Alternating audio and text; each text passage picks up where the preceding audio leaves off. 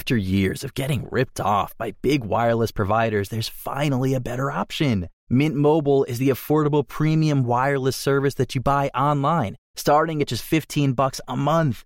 By cutting out retail stores, Mint Mobile got rid of the crazy overhead costs so that you could score some sweet savings every month. To get your new wireless phone plan for just $15 a month, go to mintmobile.com/save.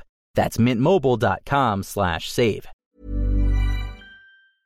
From our studio in San Francisco's The Civic Kitchen, this is Salt and Spine. I think people have lost the sense that actually the work is what makes it fun. I mean, we're always trying to make things easier, but sometimes the process, we're spending all this money on therapy. We should just go roast some tomatoes. Hi, you're listening to Salt and Spine, Stories Behind Cookbooks. I'm your host, Brian Hogan Stewart. And, surprise, I love to cook. Now, as our guest today just mentioned, it's not just for eating. I also find cooking very therapeutic. But of course, one of the best parts of cooking is sharing that food with others. Think for a minute about a holiday or some other time in your life when you've celebrated something. More often than not, it probably involves food. Food is fun and delicious, and as we know, it brings us together. But of course, that joy can turn to panic if you're cooking for a large group of people. Now, Leslie Jonath, our guest today, is a cookbook producer and author, and she celebrates this labor of love that is cooking for a lot of friends, family, and maybe even people you don't know super well yet, in her new book, Feed Your People. Now, Feed Your People is a collection of recipes, big batch recipes, from celebrated authors, chefs, and more. These are their go-to foods for a crowd, with recipes like Alice Waters' minestrone to Francis Ford Coppola's Mama's Meatballs. And Leslie goes beyond just the recipes. In this book, she includes helpful prep tips, tools, and ideas for how to get a lot of people gathered together around food. We sat down with Leslie recently at San Francisco's The Civic Kitchen to talk cookbooks. Hi, Leslie. Thank you so much for joining us on Salt and Spine. Thank you so much for having me here. Yeah, we're really excited to talk about your cookbook, Feed Your People. So I want to talk a little bit about the concept behind this cookbook. These are big meals for big groups of people. How did you decide to put a cookbook like this together? I was a cookbook editor for many, many years at Chronicle Books in San Francisco. Right. And, many of the ideas I come up with have to do with a personal need. And every year I have this party. It's a vodka and latke party, which is where I tell my mother I'm actually having a party. And then she tells me, I'm not doing it again this year. And then I say to her, oh, come on. And she says, no. And then I don't hear from her for about 3 weeks. And then she'll call me and say, okay, I made 175 latkes or 100 or 200 latkes. And when's the party? So, I realized that actually cooking for large groups of people is something that is not obvious. And as a book editor, I just didn't see many books out there on the subject. So that's one of the things I decided to do. Sure. And this latke party, is this a family tradition? How did this come to be? Yeah, it started small and then it just got bigger and bigger over time.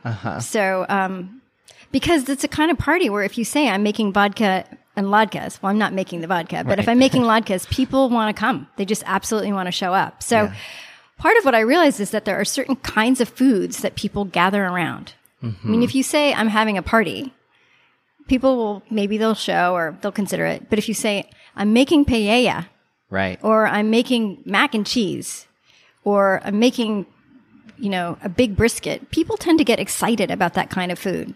Yeah. So I love that you say you have shots of pickle juice, too, to go along with the vodka. I'm curious where that came from because I grew up in the Midwest, and there's a tradition there of having pickle shots with your Bloody Marys or beer shots with your Bloody Marys. Like you can sort of pick and choose at some restaurants. And I saw a little bit of maybe Midwest influence there, although I'm guessing it's not actually from the Midwest. I love that. Actually, it's pickles, so it's not pickle juice. Right. But that tradition started from my dad's really good friend was Russian in, I want to say graduate school, but I don't think that's true because it was the Cold War. So, but he had a very good friend who was Russian, and his Russian friend actually told him of this ritual. And so when I was little, I would watch them do it. They would, take the cold shot of vodka and you have to exhale. Okay. And then you take the shot and then you inhale and you eat the pickle. Got it. And this tradition has become so kind of part of my family's history and now part of all my friends' history. I have friends who actually come to the vodka and vodka party just to do the pickle shot. And they're convinced that it's what brings them luck for the rest of the year. That's awesome. Yeah. So you decided to do the book, Feed Your People, cooking for big groups of people. How did you decide then to make it a book that's full of contributions from chefs and cooks all across the country? Well, I was a cookbook editor for many years, as I said, and I've just watched so many of these kinds of people, chefs, cooks, who cook for their people. And people who cook for big groups of people just know intuitively what to do. You know, there's a timing, there's the sort of the way you cook for people. And I do it a little bit by the seat of my pants. And again, as I said before, a lot of the books I do start with me, the ones that I'm interested in, start with thinking like, who knows better than I? And my philosophy is if you don't know how to do something, find somebody who's better at you at it. So most of my parties that I have, I invite other really good cooks to cook with me. So it's my mother or it's a friend. So the book was in some ways mirrored that in that I invited different cooks and chefs and people I knew who cook for people, who could then essentially ask them the question, what do you cook when you cook for your people? And it was very thrilling to see how people answered that question. Right. And what was the reception like to participating in a book like this? I know you noted sort of that there was maybe a hole in the market here. Were people excited to participate in a book that feels pretty unique? Yes. I think the thing about doing a book which has multiple people involved, I think that my experience of doing these kinds of books, because I've done a number of them, is that the concept, again, is what drives it. You know, I mean, it's also really hard because I assemble these recipes with a team of people to recipe test, you know, big batch cooking. I mean, when you do a cookbook, you have to recipe test. Right. So recipe testing for 20 people was a lot of work. Yeah. But the nice thing is that the chefs who participated I chose, you know, people who are really generous. I mean, part of what was fun about this project was reconnecting or connecting with people who are known in the community, or who have traditions like this where they feed a lot of people. So why is it important to have a book that's sort of focused exclusively on big batch recipes and not just, you know, cookbooks that you can take off the shelf and sort of double, triple, quadruple recipes? When I thought of this book, you know, I did a full out proposal and I, you know, put it together and I couldn't sell it. Interesting. And no publisher was initially there wasn't any publisher who was interested in it. And they kept saying, well, you know, people don't cook like this. Right.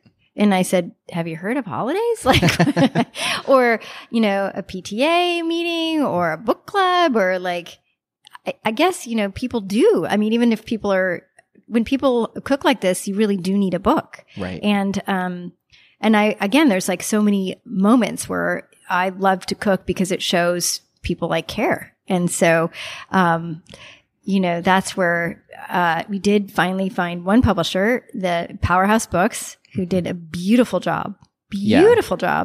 Right. Yeah. So are there favorite recipes of yours or contributions in the book that really sort of stand out to you as embodying what you were trying to create with this cookbook? In terms of the recipes that I love, I almost think more in terms of the shoots and the ways that the recipes came together.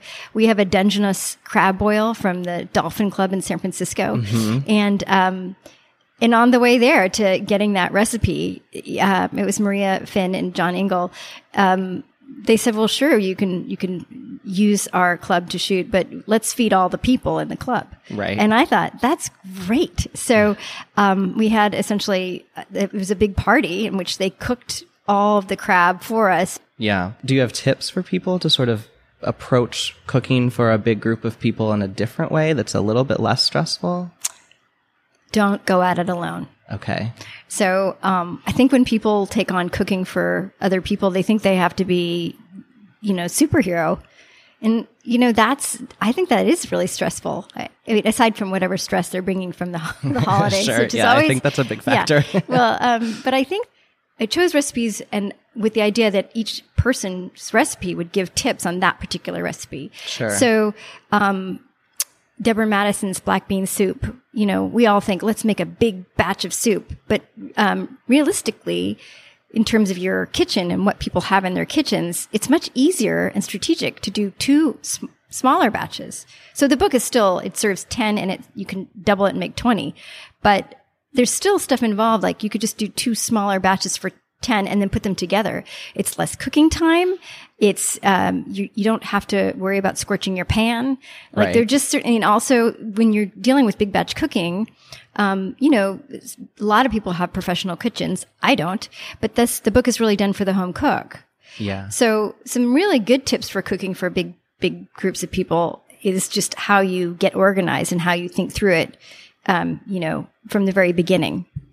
So I guess the thing I always think about is, first of all, clear out your refrigerator.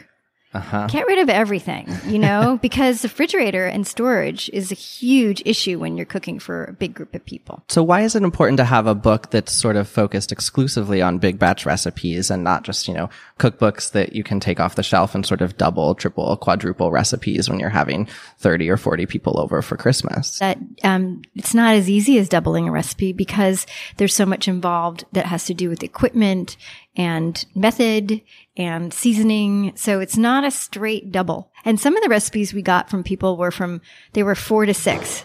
So we still had to make them to 10 and then double them to 20. And then what we did in the process of recipe testing was we had recipe testing dinners where we cooked the food at 18 Reasons and then we fed people and we got feedback.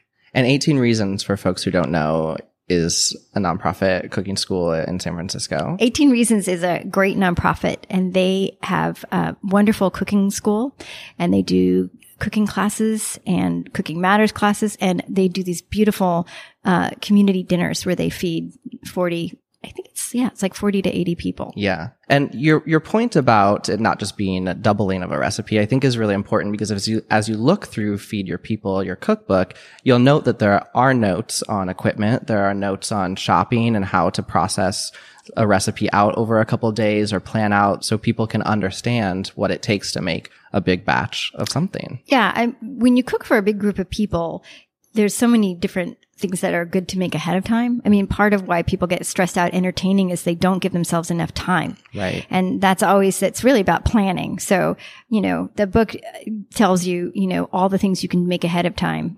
Did you hope that this book would help instill a little bit more of that sense of community in people who might pick it up and take it home from the bookstore? Like, do you think that we've sort of lost a bit of that cooking for each other and sitting together around the table as a group of friends, a family?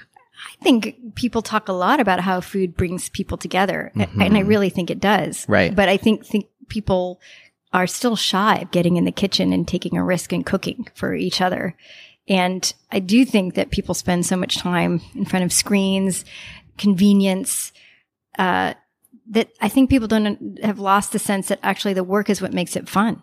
Right. I mean, we're always trying to make things easier, but sometimes the process, we're spending all this money on therapy. We should just go roast some tomatoes, I mean, seriously, or just spending time with people cooking. I used to, make wontons. We have a wonderful dumpling recipe by Andrea Nguyen, who does so many beautiful, Asian food, and dumplings is one of her specialty.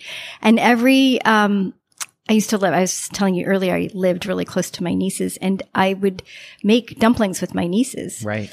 And then one day I was late and they got in the car and I said, look, we're just going to go out for sushi. And we were driving along and the little one was maybe 4 and I see her lower lip tremble. And I said, what's wrong? What's wrong, Sarah? And then she started wailing. I wanted to make wontons. And I realized for her, that's what it was about. Right. She wanted to be together making the wontons. Yeah. We'll be right back with the second part of our conversation with Leslie Jonath. Timpano. Oh my God. Is a pasta. No. With a special crust. No. See? No. And is a shape like a drum. No. Like a timpani drum. What are you doing? What did you do something? And the inside. Come on, please, my God. All of the most important things in the world. Now, Salt and Spine executive producer Allison Sullivan is headed to chat with Viola Buitoni to discuss that famous dish we've been hearing so much about, Big Night Timpano. Now, you might recognize this layered pasta dish from that 1996 Stanley Tucci comedy, Big Night. But the dish has a long history, and Viola is going to share some of her family's history with us today.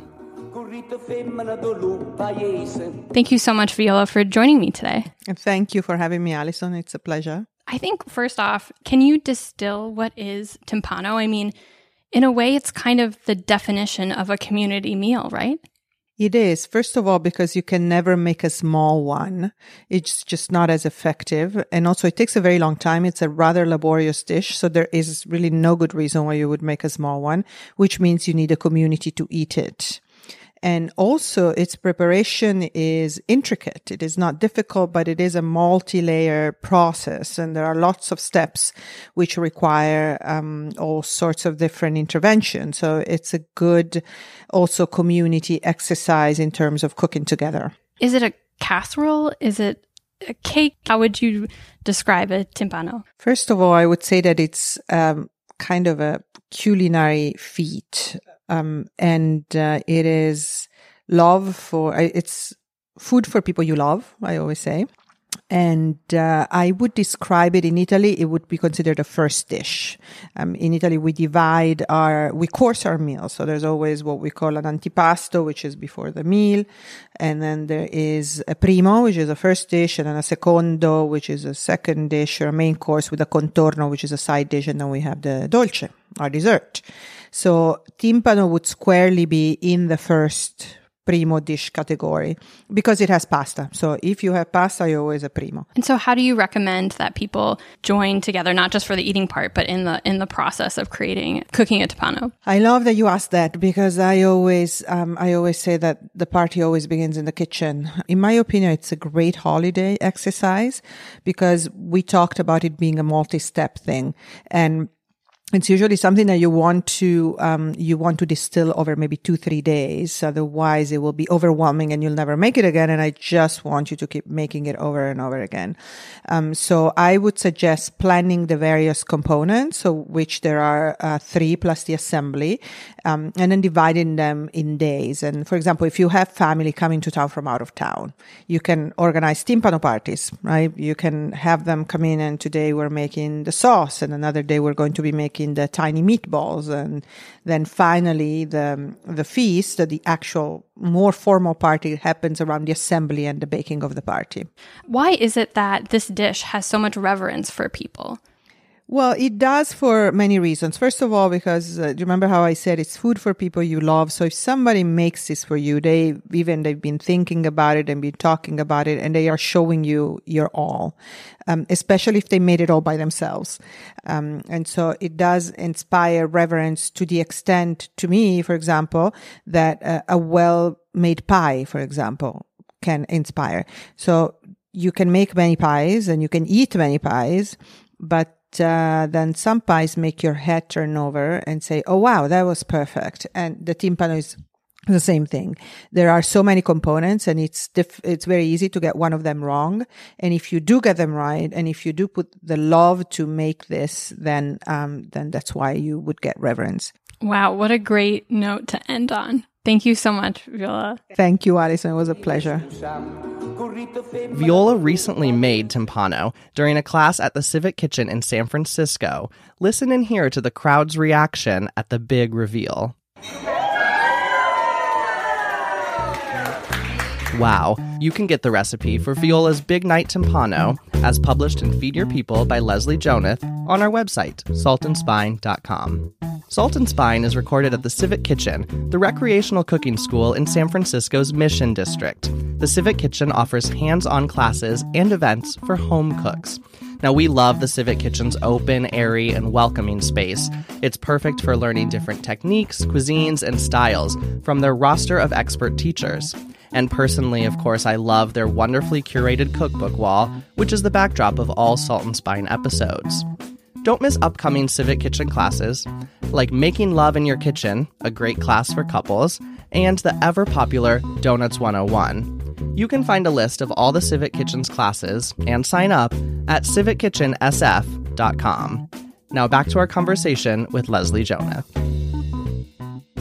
When I was looking through your book, I couldn't help but think about when I was growing up, the predominant cookbook in my house was like the church cookbook, right? I grew up in the Midwest. There were always different volumes of cookbooks that came together. Usually it felt like around a church community, but often around other school communities or things where people submitted recipes.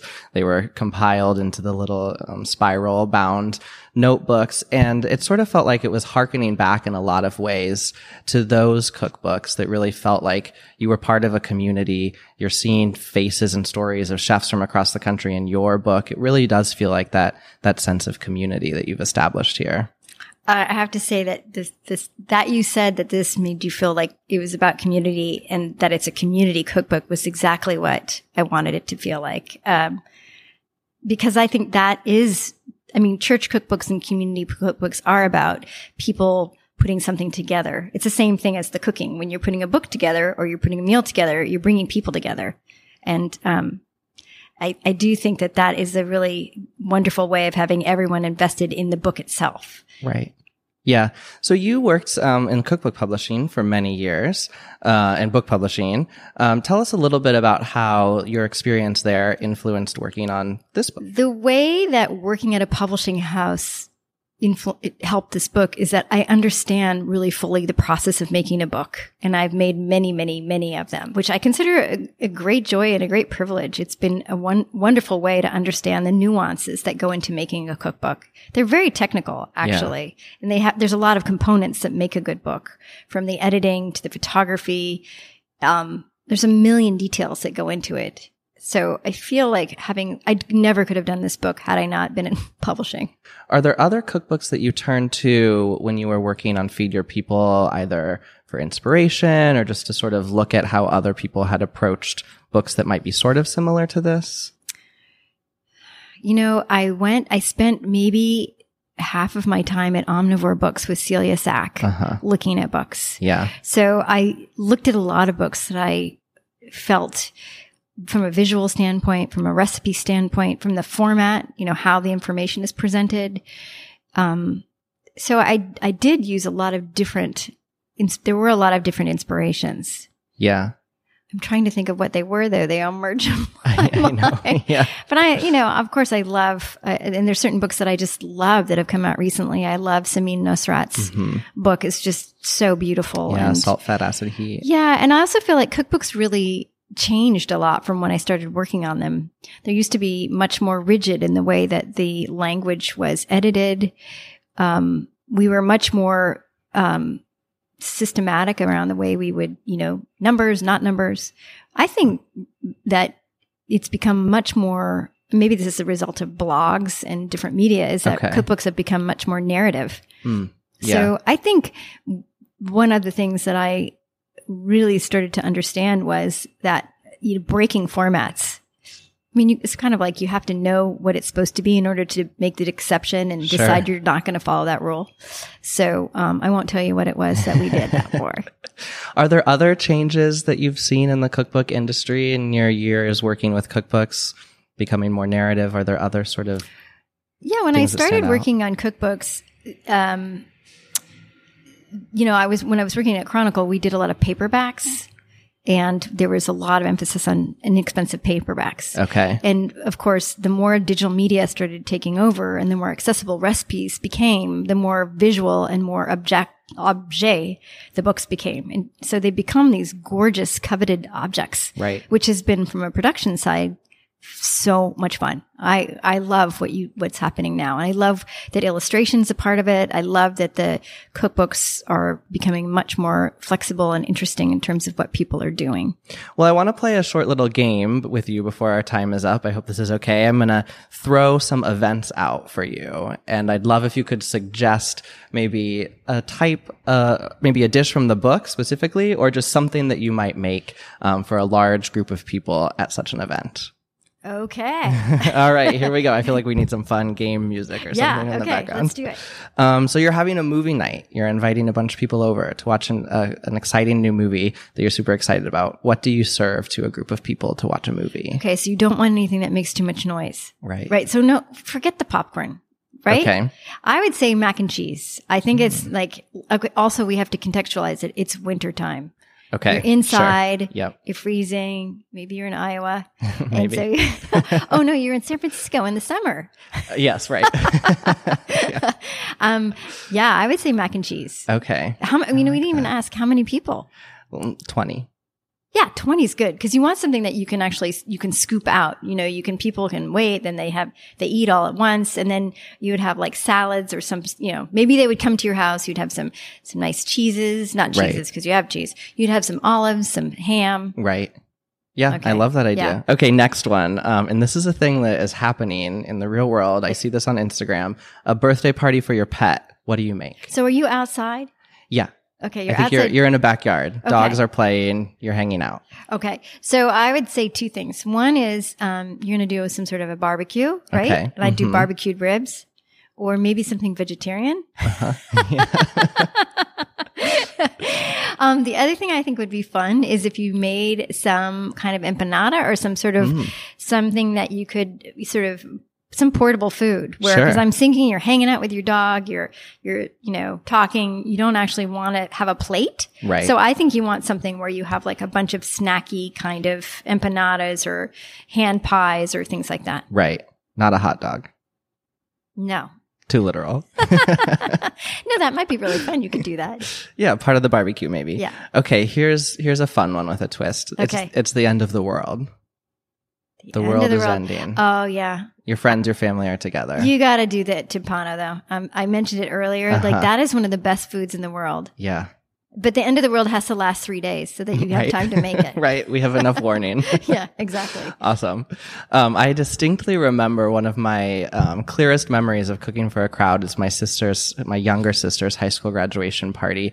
We made walking tacos, which I feel like we've talked about on several episodes now, but it's a very Midwestern food. You take bags of Doritos, crunch them up, have like seasoned beef. You basically make a little like taco salad. Oh, I love in it. a Dorito, Yeah. small Dorito bag. And then we made Oreo balls, which are like crushed up Oreos with like cream cheese. I think they're dipped in Whoa. white chocolate. Yeah. And for like 9 months, all we ate in my family was like leftover ground beef, leftover Oreo balls, because we so overestimated and made so much for a crowd. So I feel like this book, Feed Your People, is a wonderful resource for people looking to make big batches like that and not wanting to eat leftover ground beef for a year. Well, I hope so. Yes, I think so. Well, thank you so much, Leslie. This was really fun. Thank you so much for inviting me on.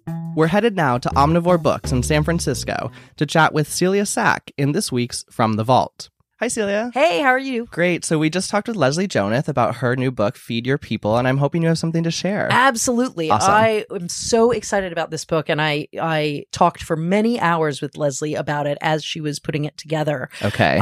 One of the suggestions I had for her, which she took up with great passion, I was really excited about, was to include lots of cultures, different cultures into the mix. Right. I think oftentimes we have these potluck or feast cookbooks out of America that just talk about American picnic foods and, the kinds of things you think of bringing to a county fair. Sure. And I said, let's have, Indian food is great to share, Mexican, Saudi Arabian, whatever. Right. And she really took that to heart and went out and found, one of the first people I connected her with was Pierre Thiam, who writes a lot about Senegalese food and has a restaurant in New York. And she got him to contribute recipes and took pictures of these great feasts with multicultural angles that felt so inclusive. And in this time in our country, what connects us so much to other cultures really is food, and anything we can do to make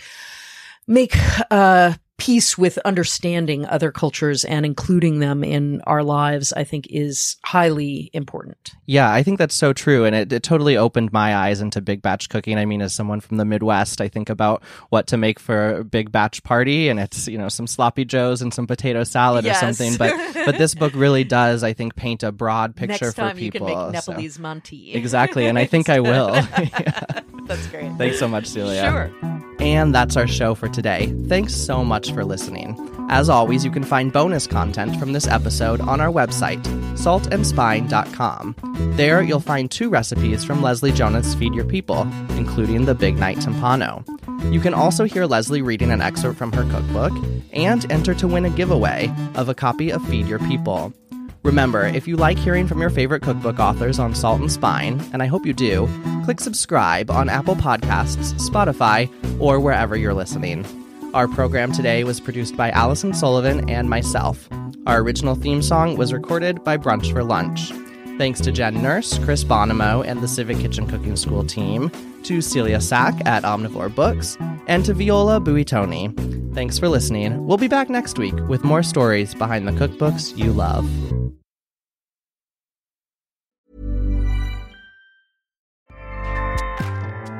Acast powers the world's best podcasts. Here's a show that we recommend. Hey, happy listener. I'm Yardley. And I'm Dan. And I'm Dave. And we are the hosts of the true crime podcast, Small Town Dicks. On our podcast, detectives from small towns all around the world give us their firsthand accounts of the memorable crimes they investigated in their small town. The new season of Small Town Dicks is out now, but if you're new to the podcast and you want to start at the beginning, we have over 125 episodes for you to binge. So please join us for an original take on true crime. Small Town Dicks, available wherever you like to listen. Acast helps creators launch, grow, and monetize their podcasts everywhere. Acast.com.